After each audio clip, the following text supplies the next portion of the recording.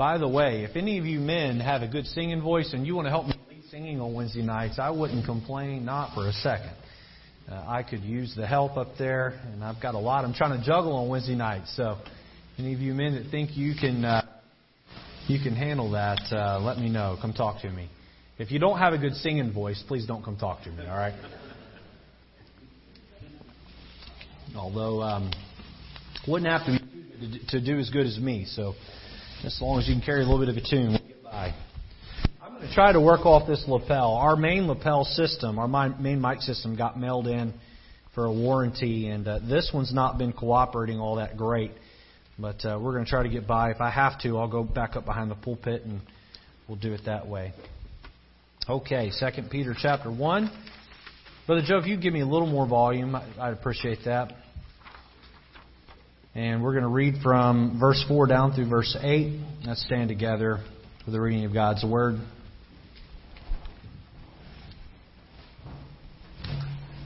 And it's been a couple of weeks. Last Wednesday we were out because of the snow. And so I'll try to catch us up a little bit here. Some of you weren't here 2 weeks ago either, so we'll try to get you caught up and so you know where we're at and what we're doing. Okay, verse number 4 says, whereby are given unto us... Maybe take me down another hair. I don't know what's going on. Whereby are given unto us exceeding great and precious promises, that by these ye might be partakers of the divine nature, having escaped the corruption that is in the world through lust. And beside this, giving all diligence, add to your faith virtue, and to your virtue knowledge, and to knowledge temperance, and to temperance patience, and to patience godliness, and to godliness brotherly kindness, and to brotherly kindness charity. For if these things be in you and abound, they make you that ye shall neither be barren nor unfruitful in the knowledge of our Lord Jesus Christ. And so we're looking at this topic in the book of 2 Peter, the spiritual fruit of discernment. The spiritual fruit of discernment. Let's pray. Help us, Lord, tonight to understand the book and have a better idea of not only what it means, but also, Lord, how we can go forth and live it and put it into practice. In Jesus' name, amen. You can be seated. Okay, so a little history on the book will help us go a long ways here. Peter wrote 1 Peter. Most likely he wrote it from Rome. And he, like many of the apostles, had one of his men pen it for him. So the Lord dictated to him, and he dictated to the guy, and the guy wrote it down. And so 1 Peter was sent out, and so 2 Peter... Oh, by the way, 1 Peter was written to the churches of Asia Minor. Now, if you don't know where Asia Minor is, how many of you know where Turkey is? You know where Turkey is? That's Asia Minor, okay? So there are all kinds of Christian churches scattered all over modern-day Turkey or biblical time, Asia Minor. And that's who 1 Peter was written to. It's just kind of not one church, but a collection of Gentile churches. And then Peter came behind and he wrote 2 Peter to the same set of churches. And he wrote it while living in the town of Rome. And many believe that Peter was under arrest at this point, and he knew that his time to die was coming very soon. And so 1 Peter 1, somewhere in the middle of the chapter, Peter seems to indicate that his time is short. And history tells us that he was martyred for his faith. He was crucified for his faith. And at his request, he was crucified upside down because he didn't think he was worthy to die the way Jesus did. So he was going to die. So this is sort of like Paul's 2 Timothy. 2 Timothy is the last book that Paul wrote, his farewell address. This is Peter's farewell address. Now, what's really, really, really fascinating about Peter's books, historically, we know that Peter was the apostle to the Jews. But God had Peter write his 2 letters to churches that were Gentile. So he spent his whole life ministering to Jews, and then he turned around and he wrote these letters to Gentile churches. So God was saying here that, hey, listen, there is one main thought that works for the Jews and the Gentiles, and I can have my Gentile guy Paul, go and minister to the church in Jerusalem, and I can have my Jew apostle or my Hebrew apostle go and minister to the Gentiles. I can cross them and I can use them both ways. But Peter is writing to this church, and so he's setting not only up this generation, but the generation to come generations to come to be ready to deal with false teaching in the church. So let me just recap the first couple of points here. And I believe we were on point number 3 and objection number 2. So we'll work our way to that here in just a minute. But number 1, we looked at a partaker in God's nature. Look down with me quickly. Look down at 1 Peter 1, verse 4. In the middle of the verse, it says this. It says that by these ye might be partakers of the divine nature. 2 Peter 1:4, partakers of the divine nature. So God has a nature, what's natural for Him, and we're being invited to partake in what are the attributes that make up God's nature. And what are they? Well, they're listed in verse 5 down through verse number 7. What are they? Well, they're faith, virtue, knowledge, temperance, patience, godliness, brotherly kindness, and charity. So those are the 8 virtues that are listed here, and we know that charity is the greatest of all of these because of 1 Corinthians 13. But we're to add one to the other. And I described it this way two weeks ago. It's like climbing up a spiritual staircase. The first step you take to get saved is what? It's faith. That's the first one there on the list. That word virtue in the Bible, in this passage, is translated into our modern day word excellence. So that word virtue means excellence. So once you've gotten faith down, that takes a while, doesn't it? Not just faith for salvation, but faith living. You're to get to a place where you live your Christian life with excellence. And then in the process, you're adding in knowledge. That means you've got to rightly divide the word of truth. You've got to study and read it and go to church and hear it and talk about it. I've noticed that with some people, when you try to talk to them about the Bible and God, they shift the conversation away from that as fast as possible. I'm talking about even people who go to church do that. Then there's other people, you can't talk to them about anything without them bringing it back to God. They spiritualize everything. And I would rather be around someone that spiritualizes everything than secularizes everything, right?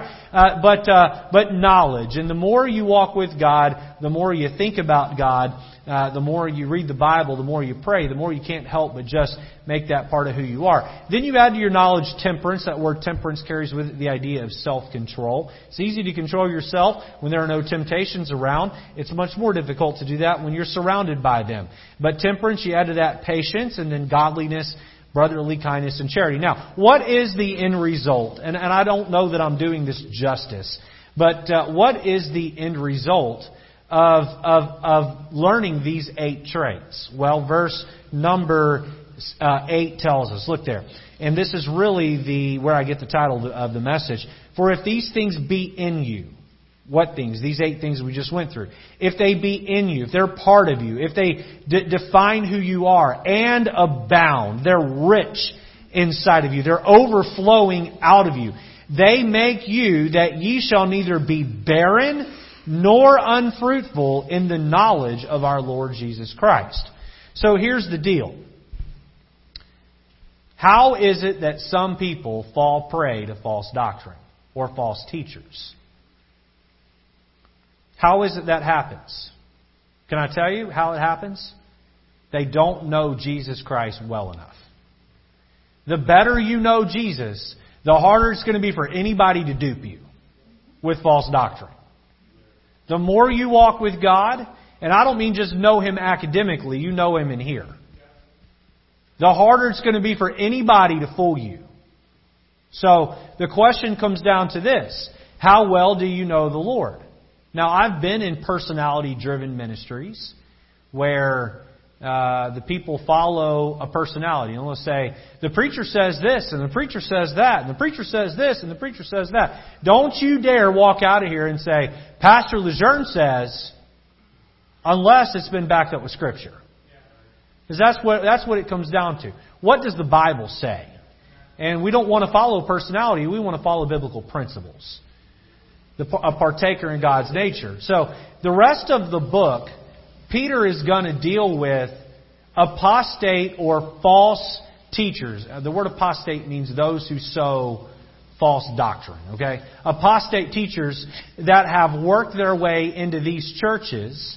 And Peter's going to warn us against these same false teachers working their way into future churches even beyond his lifetime. So, number one, a partaker in God's nature. I wanted to take just a moment there because it really does set up the rest of the Bible study. Number two, we looked at the purpose of the epistle.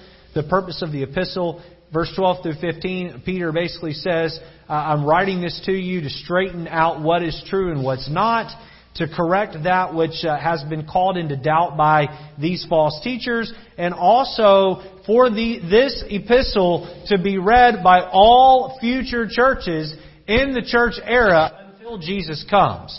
And so that's the purpose of the epistle. I'm going to go up behind the pulpit. This thing isn't working, so I'm sorry I have you all sitting over here. I'm going to be up there. But that's how it goes. Hopefully by next week we get our system back. Okay. Number three, we get the protest against apostolic doctrine. The protest against apostolic doctrine. So now Peter's going to dive in and he's going to talk about these different objections that these preachers are getting in, and they're creating a stir over these particular sticking points. They're going to the churches and they're calling into question the doctrine of all of the apostles that have written epistles that are becoming part of the canon. Okay, objection number one we looked at was this. You guys made all this up. You guys made all this up. Look at verse 16. For we have not followed cunningly devised fables. Meaning we didn't just make this stuff up. When we made known unto you the power and coming of our Lord Jesus Christ, but were eyewitnesses of His majesty. So these guys are trying to go around and say, you can't listen to Peter and Paul and Cephas and Barnabas and James and John. They're a bunch of phonies. They made all this stuff up. They don't know what they're talking about when it comes to the power of Jesus Christ. It's funny because they're in these Jesus communities or their churches and they're trying to undermine the foundation of the church. And again, if you want to drop a church, just attack its foundation. Attack the doctrines of Jesus. So Peter's response can be found in verses 16 through 18, or really 16 through 21. And the first thing he does is he shares his personal account in 16 through 18. And he says, hey, look, I was there on the Mount of Transfiguration. I saw Moses and Elijah on the Mount with my own two eyes. Don't tell me that I'm wrong to tell you that Jesus is God. And I saw Him transfigure into His godlike state before my very eyes. And then, if that's not enough, 20 and 21, he says, let me also share this with you, prophetic fulfillment. Prophetic fulfillment. He says this in 20 and 21, you can go back to the prophets. They predicted Jesus would come, and so I'm only sharing with you that Jesus is the fulfillment of what the prophets promised us. This isn't like it's too hard to figure out. Hey, put the puzzle together and you'll see that the puzzle pieces spell the name Jesus. That's what the Old Testament teaches us, that Jesus is the fulfillment of what was to come. So when they said, you guys made all this up, Peter said, I'm going to point back to the Old Testament, I'm going to point back to the prophets and tell you that backs up what's being said here. The second objection we began looking at and we had to stop in the middle of because we ran out of time. And so we're going to dive into this and spend quite a bit of time here tonight. Notice the second objection. There is no divine reckoning. There is no divine reckoning. Or there's not going to be a judgment day. I'm not going to have to give an account for the way I'm living. These preachers were actually getting up, these fake preachers, these false preachers. I believe the term that Paul used to describe this crowd was super apostle, almost in a sarcastic way, okay? There's some sarcasm in one of his books, I believe it's Galatians, talking about these folks. But they were actually getting up and saying, there's not going to be a day where you have to give an account to your life to God for the way you've lived. And Peter says, that's just not true. Now, why would someone have a motive to get up and tell the church, there is no divine judgment? The reason is they're living in sin. And they don't want to face God for it. The major reason why most people are atheists, at least in my findings, I understand that the whole comparison's not logical or accurate, but in my experiences, those who I have met that have admitted to me they're atheists, it has been my strong opinion that they're atheists because they're living in sin and they've just dismissed a moral judge. Do you know there are people who are religious but still don't believe in a day of reckoning?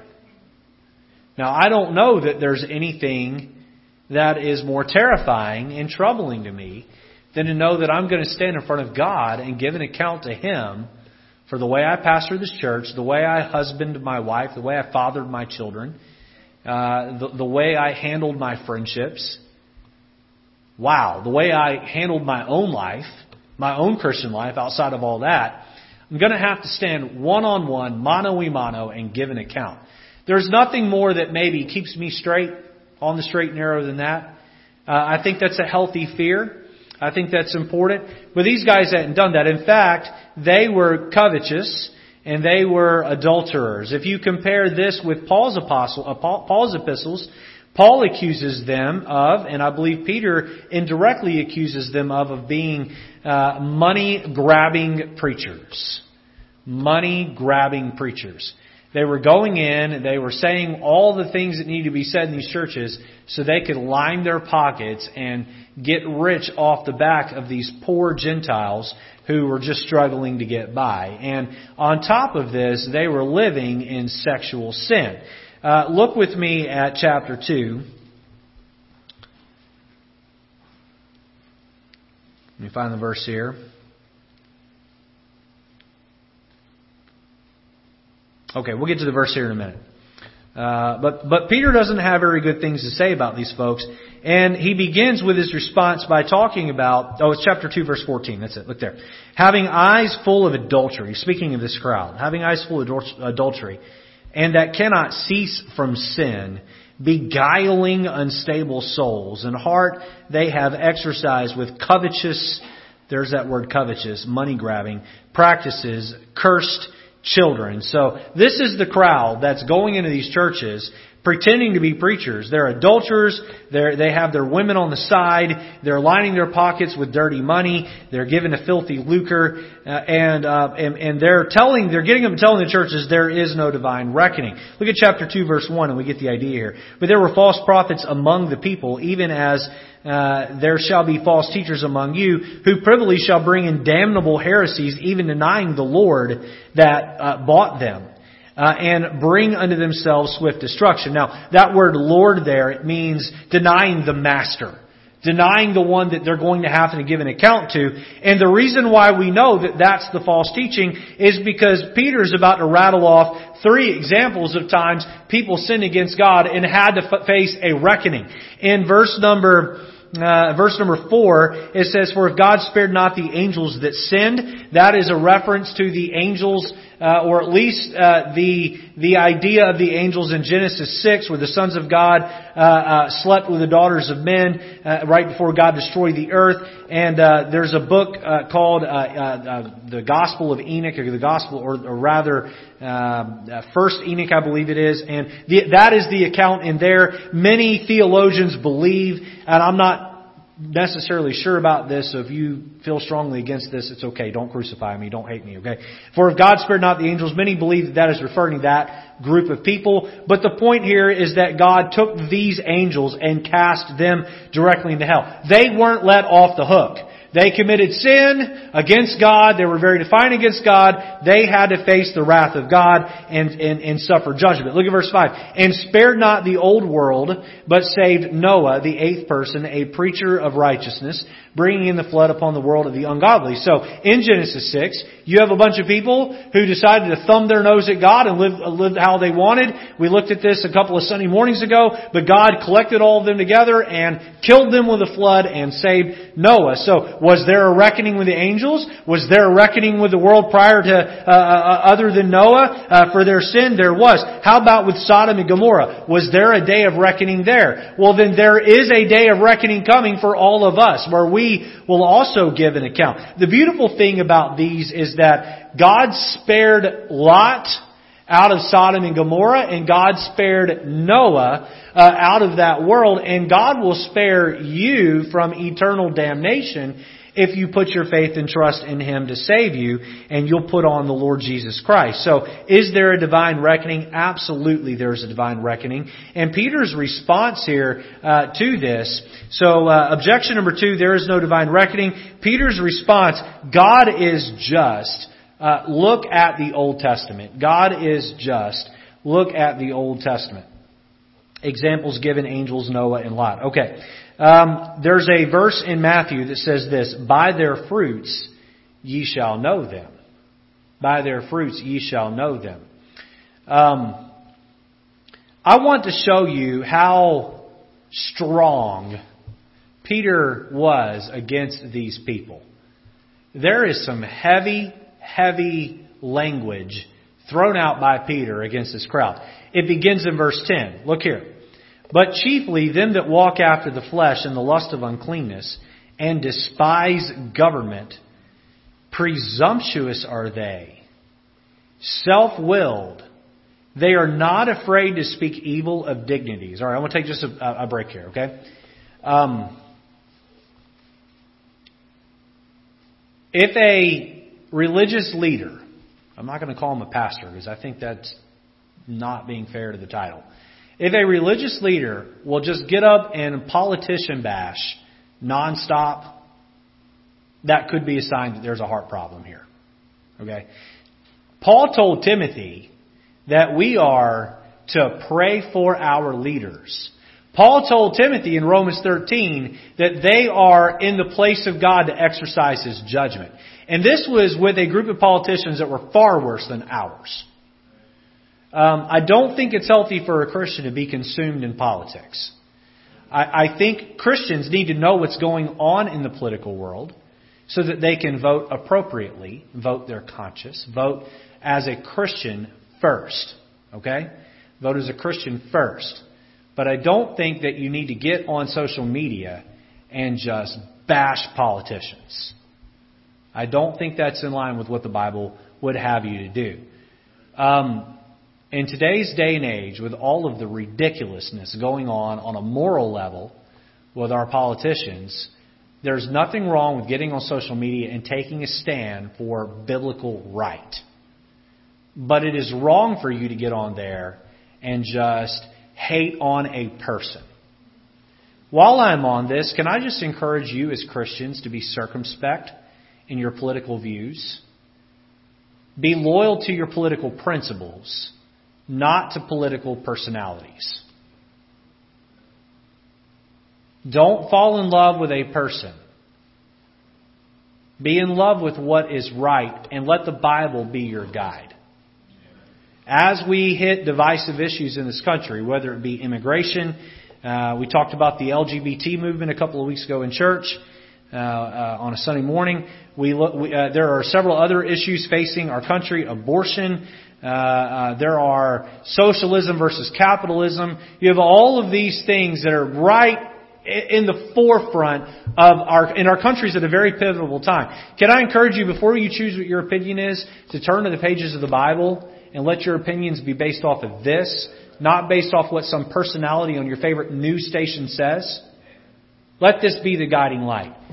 And when it comes to talking about dignitaries, hey, listen, I don't know that there's anybody in the state that disagrees with this state's 2 senators more than I do. There's no position they have that I would agree with. Can I tell you something? I pray for them every week. I pray for their souls every week. And I don't pray God to strike them dead. I pray for God to save them. So pray for your politicians and ask God how you can reach out to them. But he continues. So this is a sign. If somebody's getting up and speaking evil of dignities, they're putting down government officials. And again, you have to remember, Peter's writing this from prison while Nero's getting ready to execute him. And he says, don't speak evil of dignities. Don't despise your government officials. But he goes on, verse 11, whereas angels which are greater in power and might bring not railing accusations against them, politicians, before the Lord. But these, speaking of these apostates, look at the language here, as natural brute beasts, made to be taken and destroyed, speak evil of the things that they understand not, and shall utterly perish in their own corruption, and shall receive the reward of unrighteousness, as they that count it a pleasure to riot in the daytime. Spots they are and blemishes, sporting themselves with their own deceivings while they feast with you. They have taken their sin and they've made it fashionable. They've made it look good. They're sporting it in front of you. They're bragging about their sin in front of you, and they've even found a way to spiritualize it. Boy, we see that today. Verse 14, having eyes full of adultery that cannot cease from sin, beguiling unstable souls in heart, they have exercised with covetous practices, cursed children, which have forsaken the right way and are gone astray, following the way of Balaam. I preached a whole sermon a couple of years ago about the doctrine of Balaam. Basically, it's a doctrine that gets people to commit sexual sins. This is what they're following. The son of Bosor, who loved the wages of unrighteousness, but here's where the real strong language comes in. But was rebuked for his iniquity. The dumbass speaking the man's voice forbade the madness of the prophet. They're being compared to this animal. These are wells without water, clouds that are carried with a tempest, to whom the mist of darkness is reserved forever. He's saying these false teachers that are getting up and telling you there is no day of reckoning, they are going to burn in the pit of hell. That's what he's saying here. So you be very careful who you let influence what you believe. And while we're on this, the last part of the chapter we haven't read yet, I'll give you a verse here in a moment. What they were doing, the way they were spiritualizing this, is they were taking Paul's epistles that talked about Christian liberty in Galatians, and they were saying, see, we're free to live however we want in Christ. They were saying, hey, we can sleep with who we want to, and we can take money whenever we want to, and we can drink whatever we want to, and act however we want to, and you know what? We've got liberty. Look down at verse number 19. While they promised them liberty, they themselves are the servants of corruption. Yeah, I'm free in Christ. I can sleep around with who I want to. You know what? Your sleeping around has put a chain around you, and you can't get away from that. That alcohol that you just drink down and say free in Christ. Well, can you set it down? No, because you're chained to it. Those covetous, money-grubbing ways, you are enslaved to that. You are in. Look at the last 2 words of 19. You are in bondage. You are in bondage. We looked at the grace of God all day Sunday morning. Now that fits in right here, because what they were doing is they were preaching the grace of God. They were saying, we have grace. We can do what we want. And what did Paul say in Romans 6? Shall we sin? Right? Are we going to take advantage of God's grace? God forbid. We can't do that. And that's exactly what they were doing here. They were taking advantage of God's grace, and they were twisting the Bible out of context to support their style of living. Now, please hear what I'm about to say, okay? I want everybody here to hear me say this. Christians have a habit of excusing a sinful habit in their life by pointing to something good that they do. Just because you are a soul winner does not mean you get to live like the devil and smoke pot or fornicate or run around with crowd that's getting you to do wrong or watch filth on TV. You don't get to say, I'm a good Christian because I share the gospel, while on the other hand, you're living like the devil. You don't get to do that. God in heaven is not going to judge you when you stand before Him based on your righteousness. He's going to judge you based on your fallacies. So if there's an area of shortcoming in your life, by God's grace, please work on it. Please work on it, but don't excuse it. I love how Peter ties in the Old Testament here. Look at verse number 21. For it had been better for them not to have known the way of righteousness than after they had known it to turn from the holy commandment delivered unto them. Look at verse 22. But it has happened unto them according to the true proverb, the dog is turned to his own vomit, Proverbs 26:11, and the sow, or the pig that was washed, to her wallowing in the mire. They were saved right out of sin, and they ran right back to it. They ran right back to it. Dog returning to their vomit, the pig returning to wallowing in the mire. So, is there a divine reckoning? I think Peter's strong statement is yes. And don't let people lead you down a path to believe, oh, it's God's grace. I can just live however I want. No, it's not. What were the subpoints under our actions Sunday night, our actions because of God's grace? Grace constrains us, right? Keeps us from sin. It compels us, and then in time it changes us. So if you're not seeing growth or change in your Christian life, then you're not living within a system of proper grace. So don't abuse God's grace. And so these men were not only accusing the apostles of making all of this up and saying that there is no divine reckoning, but chapter 3, Peter turns his attention to one last here. If Jesus is coming, then what's taking so long? If Jesus is coming, then what's taking so long? Look at chapter 3, verse 1. The second epistle, beloved, I now write unto you, in both which I stir up your pure minds by way of remembrance, that ye may be mindful of the words which were spoken before by the holy prophets, and of the commandments of us, the apostles of the Lord and Savior, knowing this first, that there shall come in the last days scoffers, walking after their own lusts, and saying, where is the promise of His coming? For since the fathers fell asleep, all things continue as they were from the beginning of the creation. So they're saying, hey, where are you at, Jesus? What's taking you so long? Are you sure He's even coming? Now, be totally honest with me here, okay? How many of you have ever said, it's been 2,000 years, and we've been looking for Him every day for 2,000 years as a church? Is He? Maybe He's not actually going to come. How many of you have ever had that thought? I'm going to raise my hand. I've had that thought. Okay, I have. He's coming. And Peter is going to address that concern right here. And he offers two responses. All right, here's the first response. You lack perspective. You lack perspective. Look at chapter 3, verse 8.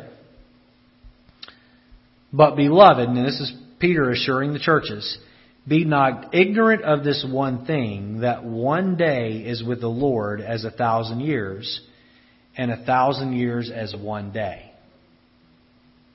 What is maybe the best word to describe God?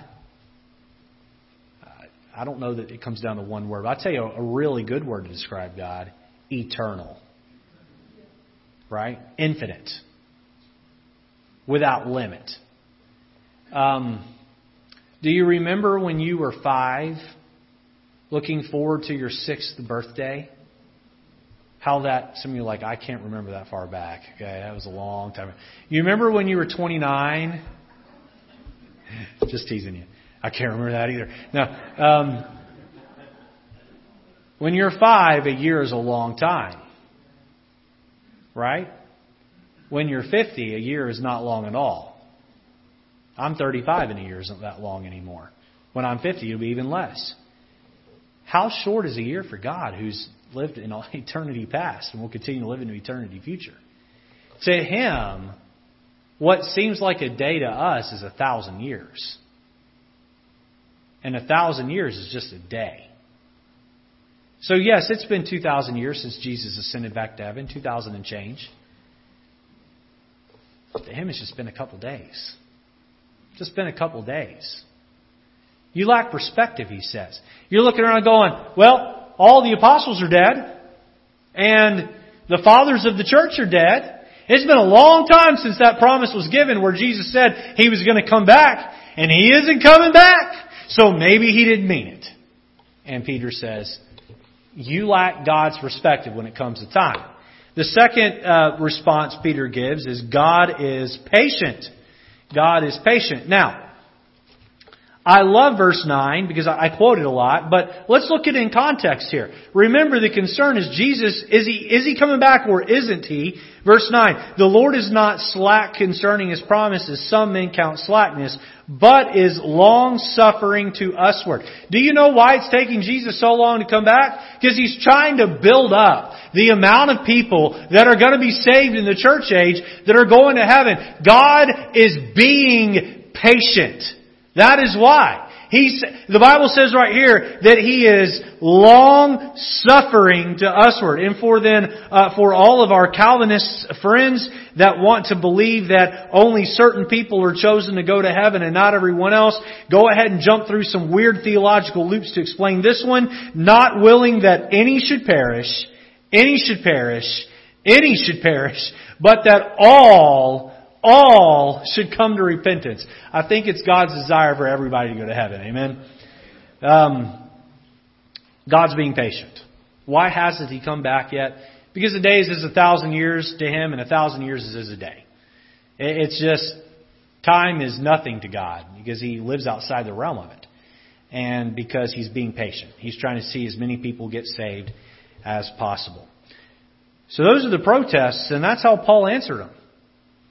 Paul said to these churches, listen, you're going to face this in the first century church. Can I tell you something? We're still facing these same objections today, 2,000 years later. One thing I've learned is that Satan really hasn't learned any new tricks. Right? Let's see. Rose, what grade you teach 5th grade or 6th grade? You work with K through 6. Okay. Is there anyone here that teaches the same grade of school? You did for years. What grade did you teach? 6th grade? You know what you get to do every year? You get to teach the same material. Right? You may switch up the way you teach it, but it's the same material, same concepts year after year. You know why? Because your class changes. Satan is watching people come and go. And as new people enter the scene, he just keeps using the same old tricks. He's been doing it for thousands of years. He says, okay, class, here's this temptation. It got people to fall 4,000 years ago. I bet I can get you to fall with it now. And he'll change the methodology up a little bit, like you change. I'm not calling you Satan, Rose, okay? I promise. He'll change the methodology up. She's been picking on me hard for like weeks, so now I'm going to get her back, and I got the pulpit to do it. He'll change the methodology up, but it's the same old tactics. Now, let's finish the outline here. Number 4, notice the promise of the day of the Lord. Let me hit this quick here. The promise of the day of the Lord. And so Peter assures the church, and the church, which is also us, the church is in Asia Minor, but this would apply to us today. Yes, Jesus is coming. There's going to be the rapture. There's going to be that where He comes back in the clouds just like He ascended. And so don't lose hope. Let me give you 3 thoughts on A, B, and C below this. Letter A, it's imminence. It's imminence. That just means it can happen at any moment. Look at chapter 3, verse number 10. And this is one of the reasons why I am a pre-tribulationalist, meaning I believe Jesus is going to come before the tribulation begins. But the day of the Lord will come as a thief in the night, in which the heavens shall pass away with a great noise, and the elements shall melt with fervent heat. The earth also and the works that are therein shall be burned up. So this era, a lot's covered in this one verse. Jesus is going to come back like a thief in the night. 7-year tribulation, Revelation tells us, 1,000-year millennial reign, and then He's going to bring in the new heaven and the new earth. But the point I want to get at right here, we'll look at the rest of that in just a moment, is that His return could be at any moment.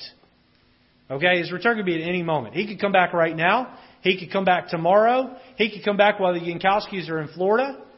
I hope He comes back while you guys are here and there's 2 feet of snow on the ground. But He could come back at any moment. And so be ready for His return. Someone once said, dream as though you'll live forever. Live as though you'll die tomorrow. Okay? Dream as though you'll live forever. Live as though Jesus is coming back tomorrow. It's a good way to live your life. Letter B, it's intensity.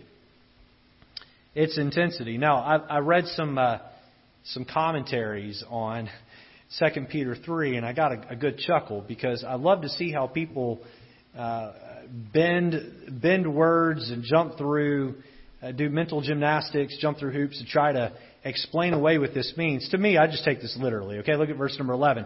Seeing then that all these things shall be dissolved, what manner of persons ought ye to be in all holy conversation and godliness, looking for and hasting unto the coming of the day of the Lord, or the day of God, wherein the heavens being on fire shall be dissolved, and the elements shall melt with fervent heat.